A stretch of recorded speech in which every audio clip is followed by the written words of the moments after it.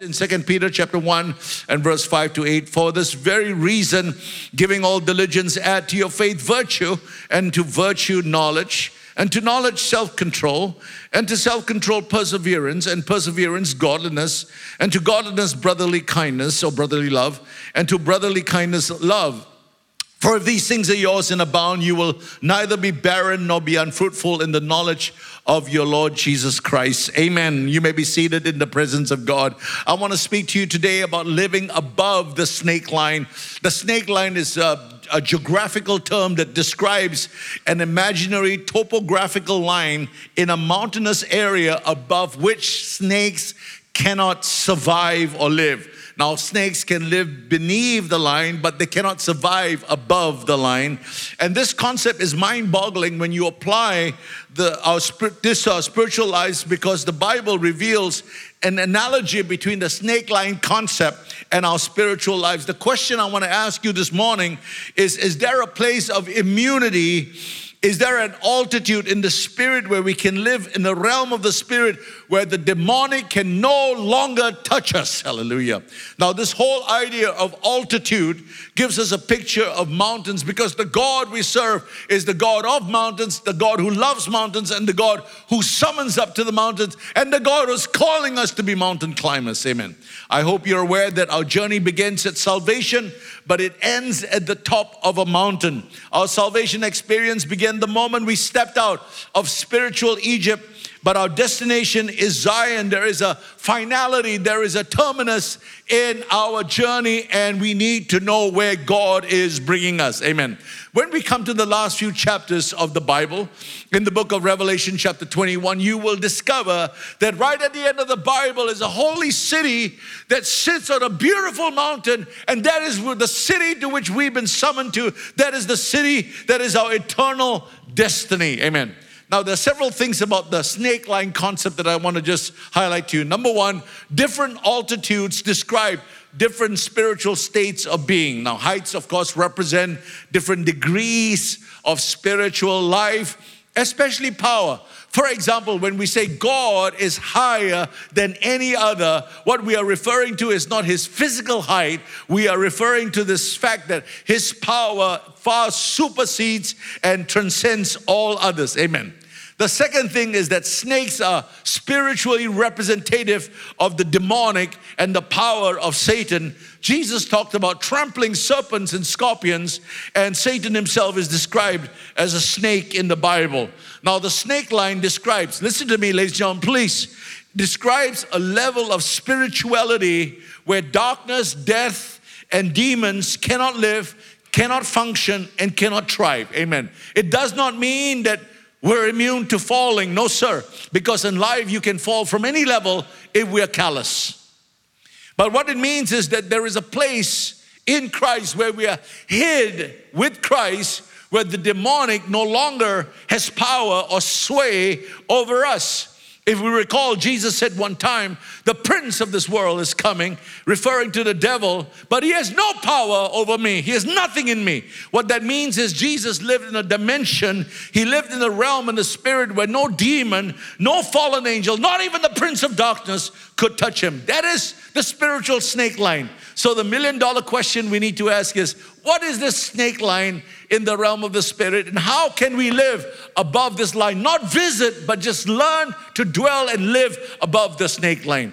Now, I want to allude to an amazing book by Rick Joyner. It's called The Final Quest. It's available at the FaithWorks bookstore. If you've never read the book, I want to recommend strongly that you read the book, because in the book is a series of visions that God gave to Rick Joyner about a mountain where believers had to take refuge because it was a stronghold from the enemy. In the vision, he saw a humongous demonic army fighting against God's people. At the lower levels of the mountain, Christians were easily being picked off by the arrows that were being shot by these demons and vultures of depression that were vomiting on them. Now, Rick identified this demonic army, and the most powerful divisions were divisions of pride, self-righteousness, unrighteous judgment, selfish ambition, respectability, That you never knew that there was a powerful demonic entity, right? And the most formidable of all was a demonic battalion called jealousy. Jealousy is a terrible, terrible sin, right? And then there were other divisions in the army, but lesser in power, demons of rejection, bitterness, and lust. But all of them had weapons like swords and spears and arrows, and they were names like intimidation, treachery, and accusations, and gossip and slander. And Rick said Christians at the lower levels of the mountain were easy targets. They were being picked off by the demons and being vomited upon by these vultures of depression with impunity. With impunity. And it was almost as if there was no protection on them. And this is almost synonymous with Christians living in the outer courts where there is no protection from the elements. But in the vision, as these Christians began to scale the mountain, they came to the higher levels of the Christian life where there was more protection and they became less susceptible to demonic attacks. When they came to the first snake line, which was identified in the vision as something called the unity of the brethren, that's Psalms 133, by the way, those arrows from the demons could no longer reach them. Hallelujah. I believe that there is a place in Christ where the barbs and the arrows of the demonic cannot reach us anymore. Now, the unity of the brethren is in Psalms 133. And it's equivalent in the New Testament to something called brotherly love. And the Holy Spirit has been speaking to me about where He wants to bring Cornerstone. He wants to bring us to brotherly love, which is really Philadelphia, hallelujah. And Philadelphia is brotherly love, and that is the first snake line that He's calling us to summon up. He's summoning us up to this place of brotherly love. Now, the concept of Philadelphia comes out of the passage in 2 Peter chapter 1 in the scripture we read. And Peter lists for us 8 steps of perfection, which is perfection is synonymous with something called agape. Agape. This is the Father's love. But the eight steps are this, right? He said, add to your faith. Now, faith is the starting point of the Christian life. All of you have been given a measure of faith. All of you have been given a measure of faith. And what you do with the faith is your responsibility. But you got to add to your faith virtue, knowledge, self-control, perseverance, godliness, and then godliness, brotherly love. Not brotherly kindness. The King James says brotherly kindness, but the correct interpretation and translation is brotherly love, Philadelphia. And if you look at 2 Peter chapter 1, brotherly love is the final step in our progression before we come to the pinnacle of the Christian life, and that is agape love. Hallelujah. That is where God is bringing us to. He's bringing us to perfection, and perfection is synonymous with agape. Hallelujah. That is the mountain of Zion. That is Christian perfection, the peak of our journey, and that's where God is bringing us up to. Now, this word Philadelphia appears a few times in scripture. One in 2 Peter chapter 1. It also appears in Romans 12 and verse 10, where Paul says, be kindly affectionate to one another with brotherly love of Philadelphia, in honor, giving preference to one another. But it also appears in the book of Revelation, where the Lord addressed one of the 7 churches, the church of Philadelphia, which was one of 2 churches that the Lord did not rebuke, together with the church in Smyrna. And I just want to say that there are parallels, prophetic parallels between the church of Philadelphia and Cornerstone. I've asked the Lord, I said, Lord, of the 7 churches, which of them best reflects who we are and what needs to be done here in this church to make sure that we're up to speed? And I felt the Holy Spirit make it very clear that it was the church of Philadelphia. And the common denominator being the key of the house of David, which is something God has promised this family of churches with Cornerstone. Now, brotherly love is John 13 and verses 34, 35. A new commandment I give unto you, that you love one another as I have loved you, that you also love one another. By this will all men know that you are my disciples, if you love one another. This is the first snake line, John 13. When we arrive at this place, demons no longer have any power, influence over us. And I think that this is where our Christian witness is the most powerful. When people start seeing us loving one another the way Jesus loved us, they're going to say, wow, no way, man. Look at the way they love one another. Woo! When I first became a believer at 16 years of age, I was 75% rascal, maybe 85. I struggled with a lot of issues in my life, but I attended a church camp at the age, I think, of 17. I was at this youth camp, and the speaker was preaching on John 17. I can still remember. And I remember very vividly that he was masterfully building the message up to a crescendo. And faith was rising. You know, when you hear anointed preaching, there's something about the stirrings of faith that rises in your spirit. And as he was talking, he was building his message to a climax. And he came to the climax when he said, and God the Father loves you as much as he loves his own son, Jesus. Now, when he said that, the lights just went on in my head. There was the dam burst, and there was this flood of love, and God filled me with agape. That's the only way I can describe it. He filled me with agape, and in those few moments, this has only happened one time in my life, and when I was 17, and when the Holy Spirit came upon me in the form of agape, it was so transcendental, it was so powerful, it was so divine that I had felt the capacity as a young Christian to love everybody. I was scanning in my mind everybody I knew, and I had a love for every person. And I tell you this, for 2 minutes I felt this amazing transcendental love of God, and it was incapable. I was incapable of hating anybody. And I want to just say that when we get to heaven, this pervading sense of agape is going to fill the atmosphere of heaven. This overpowering sense of agape, hallelujah, it's going to be so preeminent and so predominant, and that's why it's going to be perfect, hallelujah, when we love one another. But ladies and gentlemen, why do we wait to get to heaven to experience agape? Let's experience it here. Let's learn to love one another the way Jesus loves us. Amen. The new commandment that Jesus gave us is different from the second commandment of the law, which is to love one another as you love yourself. And the problem with that is so much of us have problems with self-hatred. I do. I struggled with self-hatred for years. You know, hating myself for not being strong enough, hating myself for not standing up sometimes, hating myself for not dealing with issues in my life. And you know, I had to go to the Lord many times and ask the Lord for forgiveness. And ladies and gentlemen, this new commandment that Jesus gave in John 13, it's infallible because it doesn't depend on your love, it depends on his love. Hallelujah. Amen. Am I making sense to you?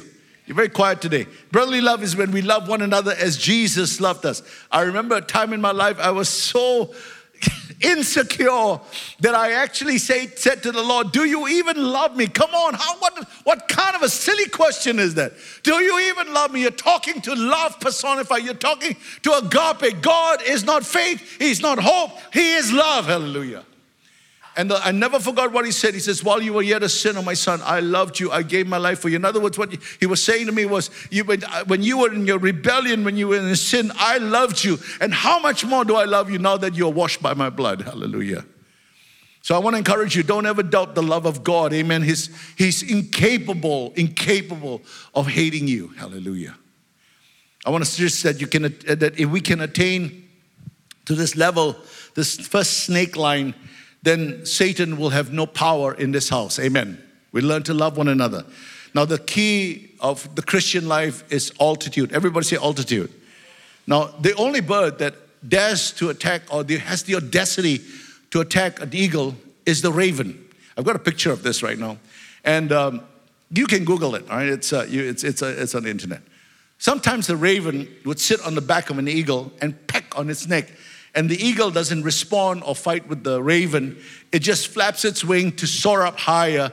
And the higher the eagle goes, the harder it is for the raven to breathe. And eventually, the raven falls off because of a lack of oxygen.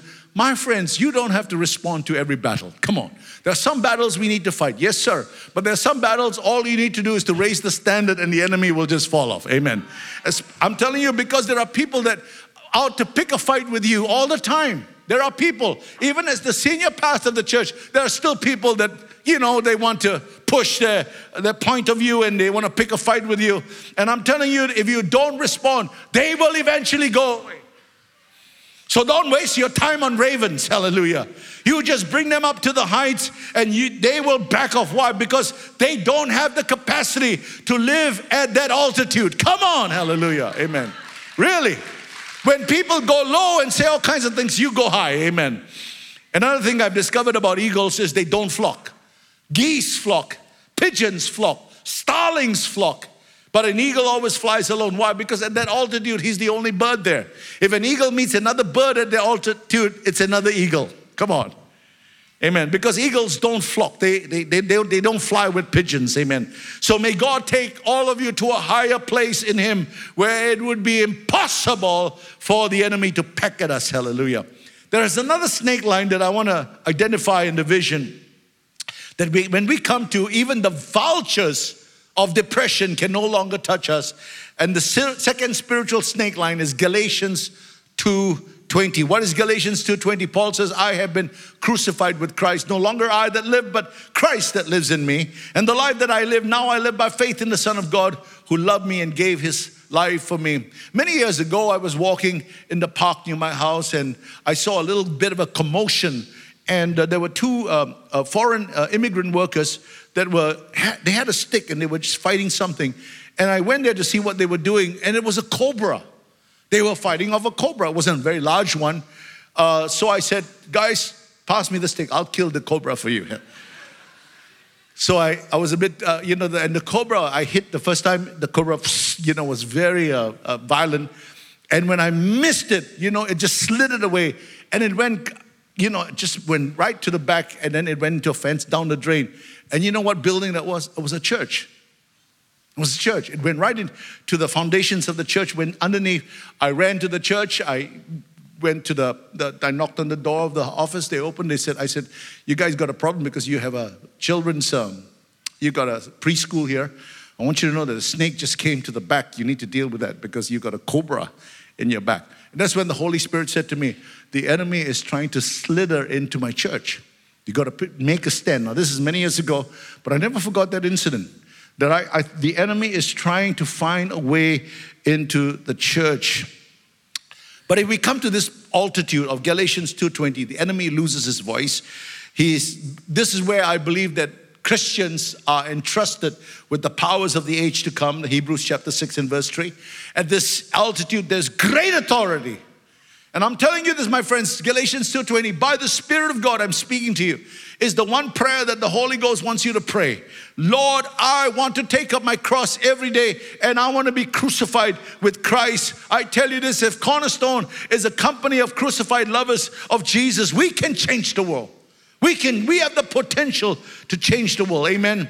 It's all about dying. It's all about taking up your cross daily. It's all about denying yourself daily. There's something about doing this thing daily that gives you an authority. Amen. Romans chapter 8 and verses 1 and 2. For there is now no condemnation to those who are in Christ Jesus, who do not walk according to the flesh, but according to the Spirit. For the law of the life, of the Spirit of life in Christ Jesus has made me free from the law of sin and death. Now, let me explain this. The law of sin and death was a law that was created because of Adam's disobedience in the garden. Okay? It's a universal law. It operates like the law of gravity. It's all around us. It works all the time. It's pulling on all our senses, which is the seeing, the hearing, the eye, the tasting, the smelling, and the feeling. It pulls on the soul at all times. It continues. It's like the law of gravity. It works on us at all times. There's this continual pull. But there is something that is greater than the law of gravity. There's something greater than the law of sin and death. It's called the law of Spirit of life in Christ Jesus. So when you take a balloon and fill it with helium, what happens? The balloon just takes off, right? Because it's no longer subject to the law of gravity. Which is why Paul can say, I walk in the Spirit, and you shall not fulfill the desires or the lusts of the flesh. Did you know that eternal life begins at salvation? Where every believer passes from death to life. Eternal death loses its grip on you at your salvation, but you don't want to stay just at salvation. Jesus said, unless a man be born again, he cannot see the kingdom. The moment you get saved, you start seeing the kingdom. But don't just see the kingdom, learn to live in the kingdom. Amen. Learn to live there, man. Just because I can see it doesn't mean I'm living in the kingdom. And a lot of Christians are living on the temporal side of the snake line, They can see the line, they know what's above the line, but they don't want to live there. They prefer to live in their carnality. And so a carnal Christian can see the line. Maybe he's even been over the line once in a while, but he's controlled by his carnal desires. And where is the carnal Christian living? Below the line. Below the line, because of that he's always harassed by demons. I tell you this, you know, those of us in full-time ministry, there are some people that keep coming to you again and again and again. Very high maintenance people. Every week they're here at the front. Every week they have a problem. It's not one problem, it's another problem. It's not another problem, it's still another problem. They're constantly harassed by demons. And I'll tell you why. Because they refuse to live above the snake line. You pray for them, you cast out the demons, you pray for protection. Next week it's some other demon. And it's continual, almost like one cycle to another cycle of problems, because they refuse. They continually live in their carnality, and they expose themselves to so many problems and so many demonic powers. And they never come to the place where their flesh is crucified with Christ. They're always in the wilderness, always going around in circle and circle. They can see the promised land. They never cross it. They never cross that Jordan River, which is the crucified life, into the place that God has promised for you. So you've got to start making the right choices, my friends. If you live in the flesh, Paul says you will die. But if you, by the Spirit of God, live in the Spirit, you will live. Hallelujah. And you will have life more abundantly. So come up higher, my friends. The good news is the gospel, the first part of the gospel is you can be saved. The second part of the gospel is you can be changed. Amen. And Jesus is here today to work in your life to change you. You know what the biggest danger, I think, living in Singapore is? We're way too comfortable. Way too comfortable. I personally know so many Christians, when they talk to me, they don't play by the playbook. They don't live their lives based on the Bible. They have a very different definition of Christianity, very different. They have an idea of Christianity that is fluffy, sloppy, and flighty brand of Christianity. It's not the Bible. And I'm thinking to myself, do you even read the same Bible? If you camp on an altitude of convenience and comfort, you will atrophy, you will backslide, because you can't live the Christian life in a neutral gear. There was a recent research that was done by the Pew Research just this month. They just released it this month. It's a wake-up call for Christians here in Singapore. 5 in 10 Christians think that it's absolutely okay to call upon the name of another God. 5 in 10 Christians. Now, I know that a lot of nominal Christians were interviewed in this, but can you imagine? That's a high number. 5 in 10 Christians believe that you can call upon the name of another God. 4 in 10 Christians don't pray daily. 4 in 10 Christians don't think we should even evangelize. Majority of Christians don't believe in angels or demons. I mean, come on, what Bibles are you reading, man? I say all that to say that the church in Singapore is not as strong as we think it is. A lot of nominal Christians, a lot of carnal and backslided Christians in the church. And a lot of growth does not come by evangelism. Trust me, in Singapore, the last 10 years, we only grew marginally by 0.something%, which means that all these big churches are having churches, people from other churches join them, right? It's like, a chess game, and it's all, people are moving from one church to another church, and then the next new church comes, everybody goes there, and the next new church comes, everybody goes there, and Cornerstone, you're not like that, amen? I expect better things from you guys. Come on, hallelujah. All right, I'm going to take this to a bit of a landing. 2 Corinthians 4 and verses 17 to 8. My last scripture. For this light affliction, which is for a moment, is working for us an exceedingly great and eternal weight of glory. For while we do not look at the things which are seen, but the things which are not seen. For the things which are seen are temporary, and the things which are not seen are eternal. This momentary light affliction is an occupational hazard. It comes with the territory. It's part of our job description. Verse 18, Paul says, anything that can be seen is temporal. Everything that cannot be seen is eternal. How many of you can see the invisible line there, right? The seen, the unseen, and there's an invisible line. Now, ladies and gentlemen, here's where I want to bring you guys. All the beautiful buildings that we have in this city, When you travel all the beautiful buildings that you see in all the other nations, all that is temporal. They are not going to last forever. Listen, all these buildings are not going to be here for long, okay? All temporal. Everything that you've acquired, your wealth, all the houses that you have, I don't care how much zeros you got in your bank account, all that is, it's going to go.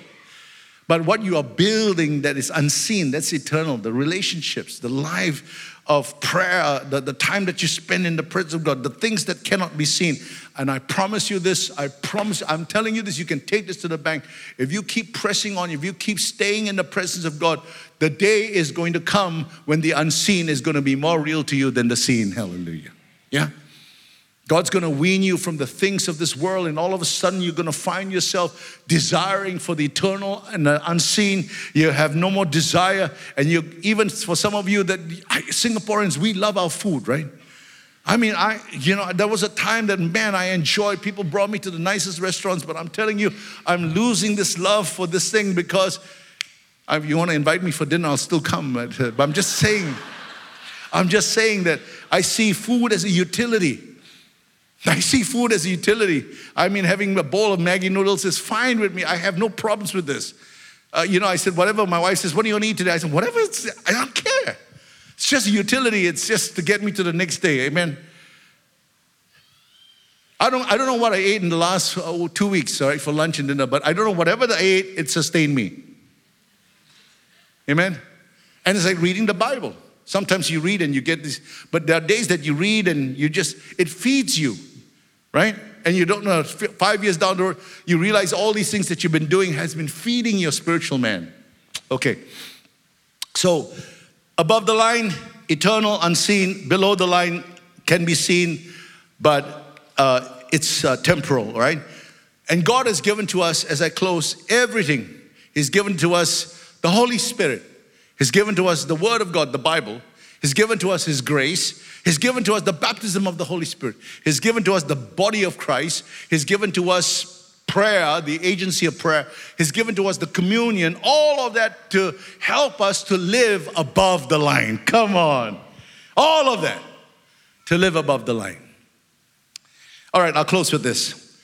There are 9 fruit of the Spirit, but one of the most costliest fruit in the Bible is peace.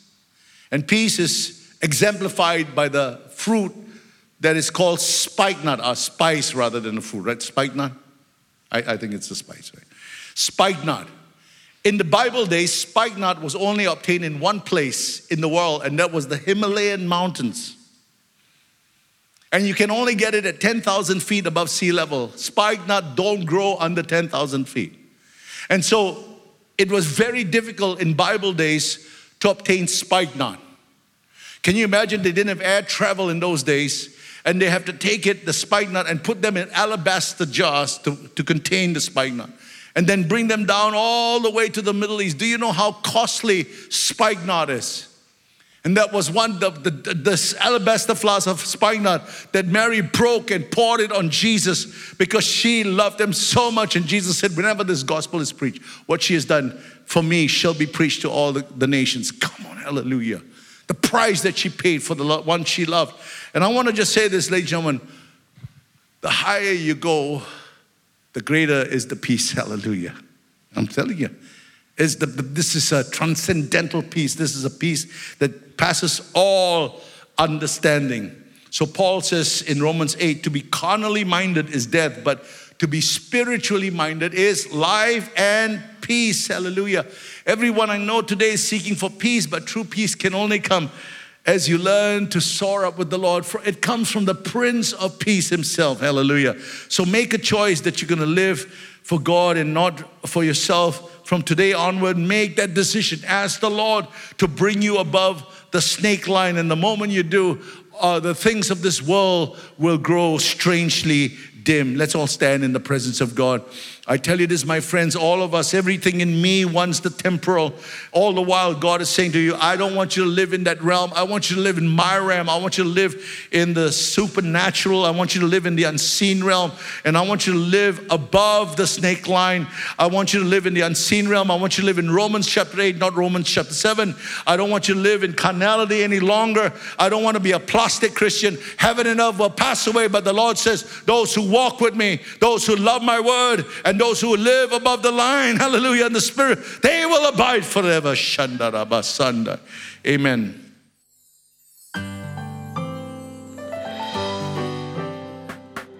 You've just listened to a production of Cornerstone Community Church. Please note that all unauthorized reproduction, distribution, or sale of the recording is prohibited. For permission to reproduce or distribute the sermon, please write into mail@cscc.org.sg. We hope that you have been blessed.